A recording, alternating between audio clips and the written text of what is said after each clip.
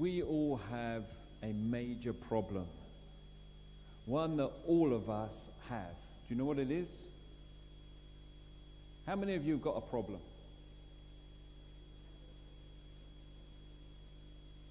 Who knows what the problem is that we all have?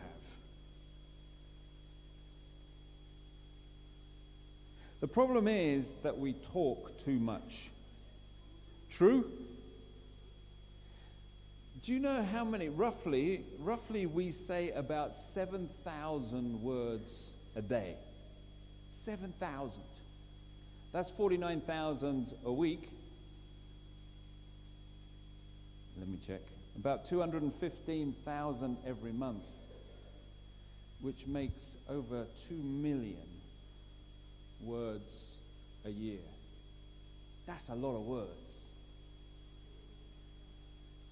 Sorry? What does it do to your throat? Exactly. That's why we have to have lozenges and things.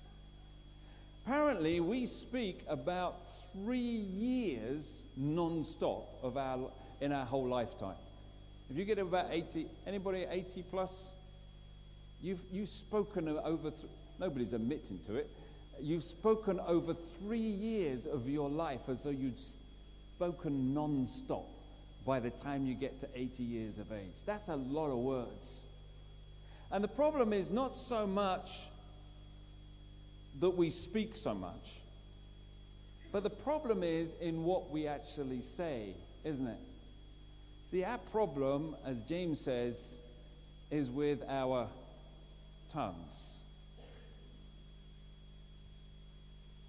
Now, it's really hard what James says today, so I've livened it up a little bit with tongue pictures, just for you, okay? The problem, James says, is, and he starts his book by telling us the same thing. Remember back in James 1:19, my dear brothers and sisters, take note of this. Everyone should be quick to listen, slow to speak. He says, cut the 7,000 down. Cut it right down. That's why God gave you 2 ears and 1 mouth. And slow to become angry. In 1:26, he says, those who consider themselves religious and yet do not keep a tight rein on their tongues deceive themselves, and their religion is worthless. James says, you know what? We have a problem here. And our reading today is all about how we use our mouths and our tongues in chapter 3 in the book of James. It's all about this. Let's read it together. He says, not many of you should become teachers, my fellow believers, because you know that we who teach will be judged more strictly. We're not off to a good start, are we? Right here. Hands up, teachers. I guess I'm one of them too, right? Nobody else been a teacher? Hands up if you've taught anybody anything. Hands up if you're in church and you're not being honest. Exactly. We're all teachers, aren't we? When you go to a coffee and you give advice about life, are you not teaching? Exactly. Hands up, teachers. Come on, be honest in church. Right, so not many of you should become these, my fellow believers, because you know that we who teach will be judged more strictly. We all stumble in many ways. Anyone who is never at fault in what they say is perfect, able to keep their whole body in check. When we put bits into the mouths of horses to make them obey us, we can turn the whole animal.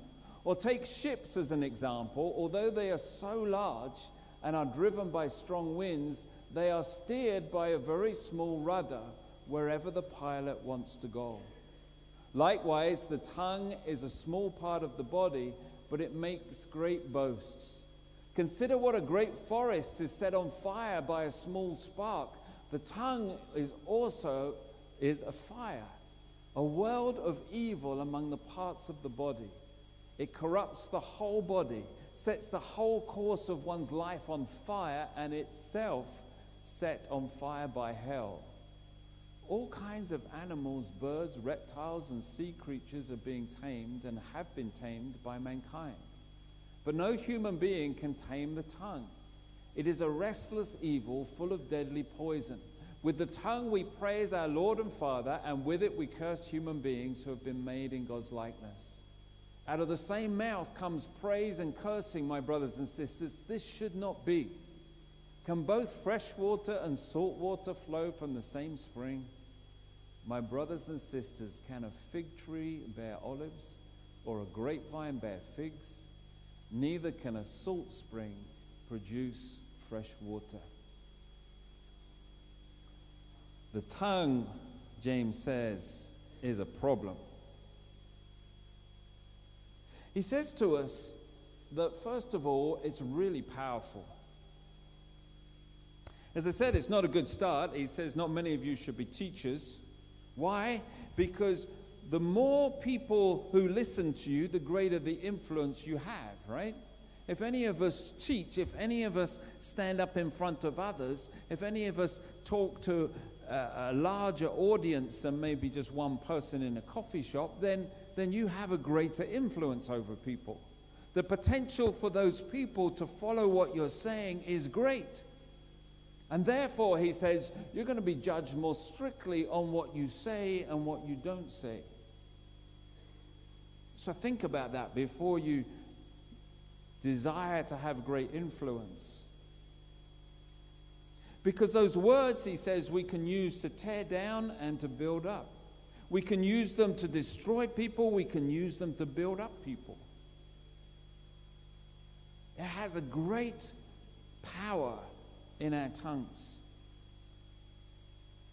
You know that for your own life, don't you? You know that for yourself. You know the times where you said something and it's built someone up and they've remembered it for years and years and years, and you also know the times where you said something and it's pulled them right down. When I was in school, in secondary school, in high school, I used to play basketball. I was on the basketball team.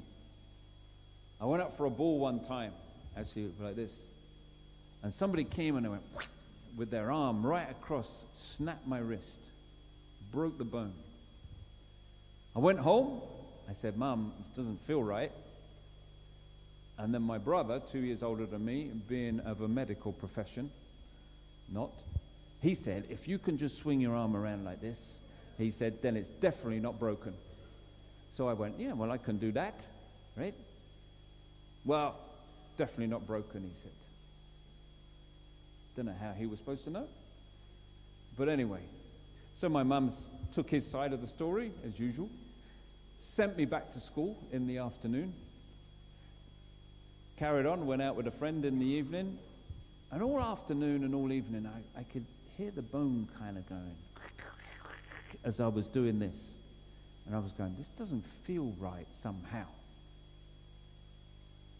I hope my mum's not watching this, I'll get in trouble. I woke up the next day, my wrist was hanging off at 90 degrees. The bone had completely separated like this, and my wrist was literally at 90 degrees because there was nothing holding it together. I went in the morning and I said, this doesn't look quite right. My medical opinion. Raced me up to the hospital. I get told off by the doctor in the hospital, and he says, when did you do this? I said, yesterday. And he said, and you waited like 24 hours before you came in. Are you some kind of idiot? And I just said, well, my brother. And he was like, I was so proud when I went home with my cast on my wrist. See, I said, see, it was broken all along. Now, you know what? That heals. Apart from a great story, and I can keep winding my brother up and my mum up about it, it heals up. But I remember words that have been said to me that never heal. Can't you? People say things to us, and it's not like a bone that breaks and heals, and now I can use it again, and I can still play basketball or tennis or anything else with it. Some of those words that go inside of us, they never heal, do they? Because the tongue is so powerful. Sticks and stones may break our bones, but words What does it say? Can never hurt us. That's rubbish. And I bet as I'm talking, you can remember words that have been said to you, which have shaped who you are today because of the power that they have in our lives. Jesus said these words, "No good tree bears bad fruit, nor does a bad tree bear good fruit. Each tree is recognized by its own fruit. People do not pick figs from thorn bushes or grapes from briars. A good man brings good things out of the good stored up in his heart. And an evil man brings evil things out of the evil stored up in his heart. For the mouth speaks what the heart is full of." Oh, those are strong words. James says it's like a rudder or a bit in the mouth of a horse. It's small, but it's powerful, it's influential. Like a rudder on a massive ship that can turn the whole ship. Jesus says these words. He says that it's out of the heart that the mouth speaks. It's powerful because it is a window on what's going on inside. And that makes it even more scary, doesn't it? Because we all know those times where we said things and we're kind of going, "My days, that's just shown you." And what do we say in those moments? "I didn't really mean it." But what does Jesus say? "Yes, you did." Because actually all it's doing is it's vocalizing what's in here and the inside. When you say something, when something slips out, it's because that's what's going on inside. It's powerful. He also says it's really, really dangerous. Verses 5b and 6. He says, "Likewise the tongue is a small part of the body, but it makes great boasts. Consider what a great forest is set on fire by a small spark. The tongue also is a fire, a world of evil among the parts of the body. It corrupts the whole person, sets the whole course of his life on fire, and is itself set on fire by hell." The tongue is really, really dangerous. I was reading recently about a woman who committed suicide. And she left a note beside her bed before she killed herself, and it had 2 words written on it. "They said." That was it. They said. Kind of says it all, doesn't it? It's so dangerous, our tongues. How many of those 2.5 million words that we said last year will we like to take back? How many will we like to just lose them? Proverbs says it. The tongue has the power of life and death, and those who love it will eat its fruit. The tongue has the power of life and death. James says here, it can cause a forest fire from a small spark. We know that to be true. We know that sometimes one little word said to one person can have such a ripple effect. It just takes one little spark, doesn't it, to set a whole forest on fire. When I was in Uganda years ago, I was there as a missionary when I was 20. There used to be forest fires the whole time in the dry season. It gets so dry, no rain for months and months and months and months. And then it's just one little spark, one little piece of glass left on the roadside or whatever. And then the sun is beating down and it's so hot and it just ignites one little stick and then one little stick. And then the whole horizon starts. You know, we were woken up one night and we saw this, the whole horizon was on fire and it's coming towards where we were living. And we're like, whoa, what are we going to do? Nothing's going to stop it. So we prayed, and we took our little machetes out, our kangas, and we went out and we just started trying to make a fire break and putting the fire out. And we were out there battling this forest fire. You can't phone a fire brigade. No one's going to come and help you. There's no source of water. So you just have to kind of beat it down and try and put it out as best you can. One spark. And we know that to be true too for families, don't we? One thing that one person says to one person in a family, and then the whole family falls apart. Sides are taken, and it goes on for generation and generation. And even they don't remember what the original argument was, but they know who they hate and who they love. What's it all about? I don't know. But we don't like that side of the family. One spark has so much impact, James says. But also he says it has it in us too. It has a communal aspect, but it has an individual damage as well. It says it corrupts the whole person. And he says, you know what? It can be used by the enemy. It comes from the enemy so often when we use our tongues. It comes, he says, from hell itself. And the word for hell that's used here is Gehenna. Gehenna was the kind of the rubbish dump outside. It's in a valley outside of Jerusalem.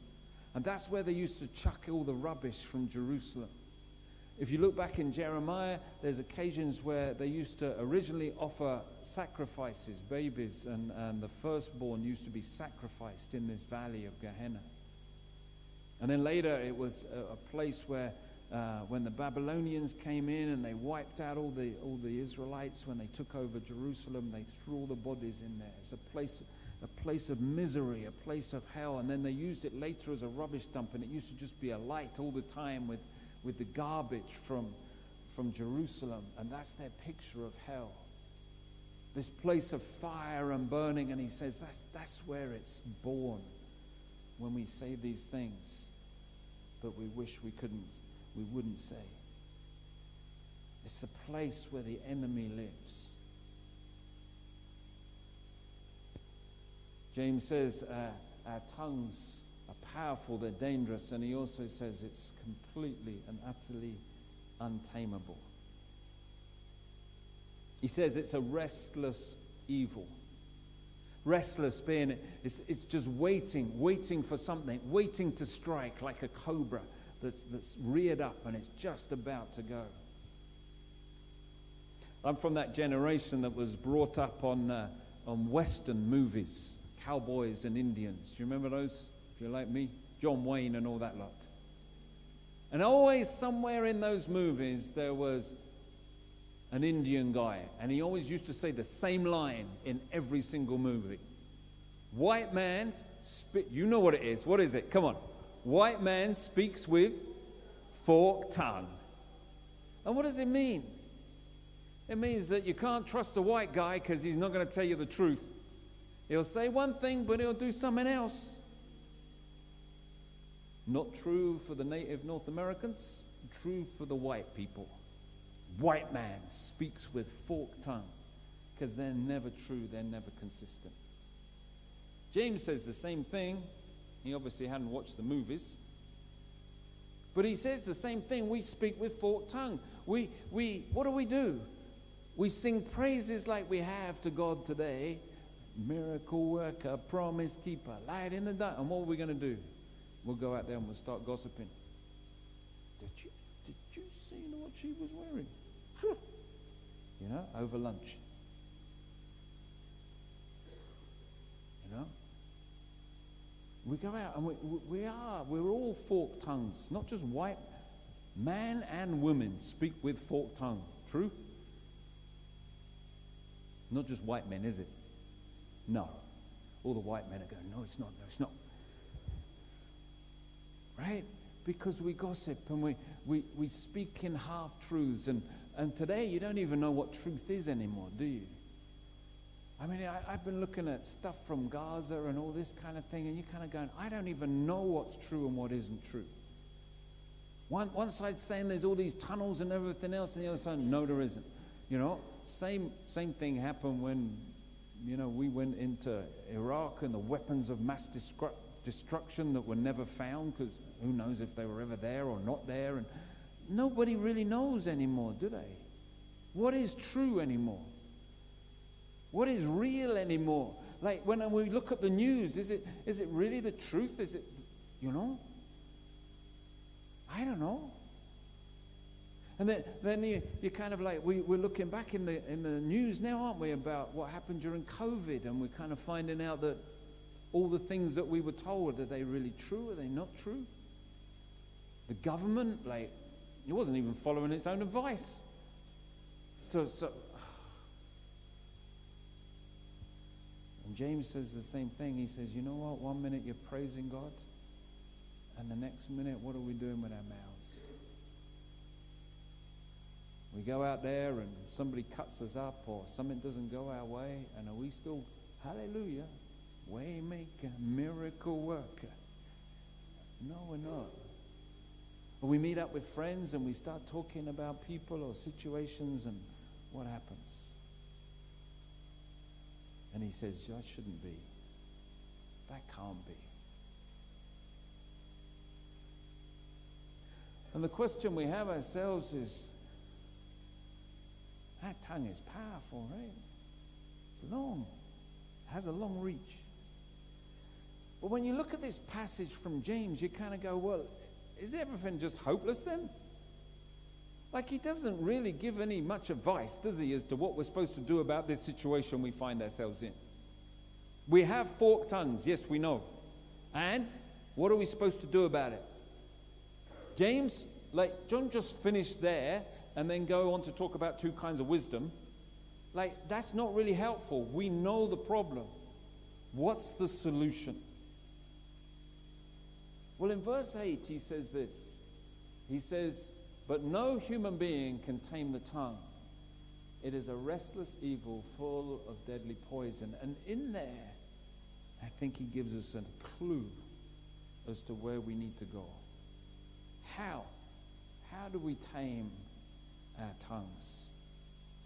How can we be more careful about these things? Well, the first thing I think we have to confess. We have to admit that we're in trouble here, people. Right? Every week goes by, and probably unless I was away on a silent retreat, which I'm not sure I could handle anyway, not for a whole week. But every week goes by, and I probably without fail, because I talk a lot, there's something I say that I wish I hadn't said. Now, I don't know if that's just me or whether that's true for you guys too. If you like, you can just say, well, that's Pastor David's problem. I'll leave it with you. But I think the first thing is we have to admit, we have to confess, you know what, I got a problem here. I love singing praises to Jesus, but then also I catch myself saying things that I wish I hadn't said. And the beautiful thing is we have to come and confess. We have to say, Lord, you know me. Search me and know me. Know my inmost thoughts. You know a word before it's upon my lips. You know it completely, O God. And I confess that my mouth is untamable. I need your help. And then the second thing we have to do is ask God for it. Because as James says in verse 8, no man can tame. No human being can control their tongue. And he's saying there is only one that can help. There is only one man that's ever kept his tongue clean. And that was Jesus. You're in church. It has to be. It has to be, right? But apart from Jesus, we have the Holy Spirit to help us, to reveal to us, to show us. We're not on our own. No man, he said, but only God. Look to God. Ask God. Ask him for his help. Ask him. Keep on asking him. Lord, I messed up. I confess. Help me to do better. Lord, I messed up again. Help me to do better. Lord, thank you for that moment where I almost said something, but I bit it. And it didn't come out. Thank you. Help me to grow in that. Help me so that what comes out of my mouth builds up and doesn't pull down. Help me. Help me, help me. Ask God for help. The third thing, well, as Jesus said, the problem is not your tongue, is it? The real problem is your heart. Because out of your heart, your mouth speaks. So if you just ask God to deal with your mouth, it's not going to deal with the problem, right? Because the problem is deeper than that. The problem is inside of me and inside of you. It's like, Lord, I need a transformation inside so that my tongue speaks what comes out from inside. If my inside is pure, if my inside is holy, if my inside is walking in tune with you, if my inside is full of the Spirit of God, then what comes out of my mouth will be the Spirit of God. But the problem is that my inside is not full of you, my inside is full of me. And because it's full of me and my fallenness and my sinfulness and my human way of thinking, then what comes out of my mouth resembles what's going on inside my heart, in my character, who I am. Lord, change me. Change me from the inside. How many of you read your Bibles at least 4 days last week? Good. All of us should put our hands up, right? Because if we don't, how are we going to change? It's one of the ways he changes us is when we're in his word. When we're in his word, when we pray, when we sing praises to him. Why do we do worship? Because when we worship, when we sing praises, we're proclaiming his who he is. Great is thy faithfulness, O God, my Father, right? Morning by morning, new mercies I see. All thy have given, thy hand hath provided. Great is thy faithfulness. Just sing whatever comes to your mind. Sing the hymns, sing the modern choruses, sing whatever you like. Sing scripture. Because as we do that, we're affirming, we're teaching ourselves, we're allowing the Spirit of God, we're giving avenues to the Spirit of God to change me on the inside. When I read, I'm opening my spirit up for the Holy Spirit to touch my spirit, and when the Holy Spirit touches my spirit, it then touches my soul, my heart, which then touches my body, and out of my mouth will come good things. Why did Jesus not have so much of a problem with his tongue? Because his spirit was pure, and therefore his character was pure, and therefore what he spoke was pure. But that's not true for me, and I know it's not true for you too, because we're fallen and we're human. But let his Spirit change you. Make it a goal in your life. There's no point trying to control your tongue if what's going on inside is a mess. Let him sort the inside out so that your tongue speaks from the outside of what's inside of you. Let God's Spirit change. And lastly, monitor. One of the best ways you can tell your relationship with Jesus Christ, how close you are, how you're allowing the Spirit of God, whether you're in step with the Spirit of God or not, is by listening to yourself speak. You know that? When I am walking and journeying with God, when I am being spiritual in that sense, when I am in tune with God, what comes out of my mouth is way more holy, way more affirming, way more about building up, way more about building the kingdom of God in people's lives and in situations around. And when I am struggling, when I am relying on my own resources, when I've messed up and I've turned my back on God for a bit and I'm going in my way, you know what comes out of my mouth? Rubbish. Just ask my wife. She'll tell you. Rubbish comes out, right? Why? Because it's just a monitor on where I'm at. And then I have to confess, I have to turn, I have to go back and say, Spirit of God, get back into the Word, back into prayer, back into worship, back into the things that are going to transform me and give the Spirit that openness and that opportunity to do something in my life. And when I do that, then transformation and change happens. And what does it spell? Calm. How good is your pastor to think of that? I even impressed myself. With humility, you understand, with humility, in a humble way.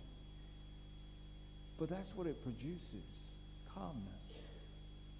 The peace of God which passes all understanding. God's what?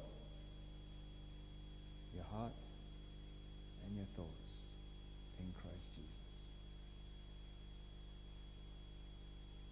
As we continue to confess, ask, let God's Spirit change us and monitor, that calmness will come within you and me. And then our tongues begin more and more to be used as a blessing of God, rather than the way that James describes it. You see, our tongues are incredibly powerful for good as well as for evil. We can use the tongues under the influence of the Holy Spirit, like Jesus did, to build people up incredibly. Just think about what Jesus did in the Gospels. Woman with the bleeding came and touched, and he said, "Who touched me?" And they're like, "What are you talking about? Everybody's just pushing and jostling you around. It's like January sales going on here." Well, he says, no, the power went out of me. Do you know what he called that woman? What did he call her when she said it was me? Do you know? He said, "Daughter, your faith has healed you." It's the only time in any of the Gospels Jesus is ever recorded as calling anybody daughter. What's he saying to her? He said, "You know what? You're family. You were an outcast because of your bleeding. Now you're family." And he didn't just heal her physically, he healed her emotionally, relationally in that moment. He said, "You're part of the kingdom as I am." On the cross, what did he say? "Today you're with me in paradise." He used woman that was caught in adultery. "You without sin cast the first stone." The leper, "Come over here by your faith. Let me touch you. Let me heal you. You're healed. You're clean." Bartimaeus, who was blind, your faith has made you. Everything Jesus did was to build people up, and that's what he wants for you and me too. James is really negative, isn't he? He's a bit of a downer, to be honest. I read that and I thought, oh my days, how am I not going to let everybody just go out there, have lunch and go, just what's the point? And I'm thinking, you know what? When I read the Gospels, our tongues are so powerful. They can be used by God for such glory, for such a building of the kingdom of God. If we confess when we mess up, if we ask him to help us and to use us, to flow through us, to transform our inside so that I am in tune with the Spirit of God, so that my mouth becomes a mouthpiece of the Spirit himself. I pray that that will be true for you and for me. Let me ask you one more question. What's your tongue been up to lately? Think back over the last week. Are there things you said that we need to confess? Let's pray. Father.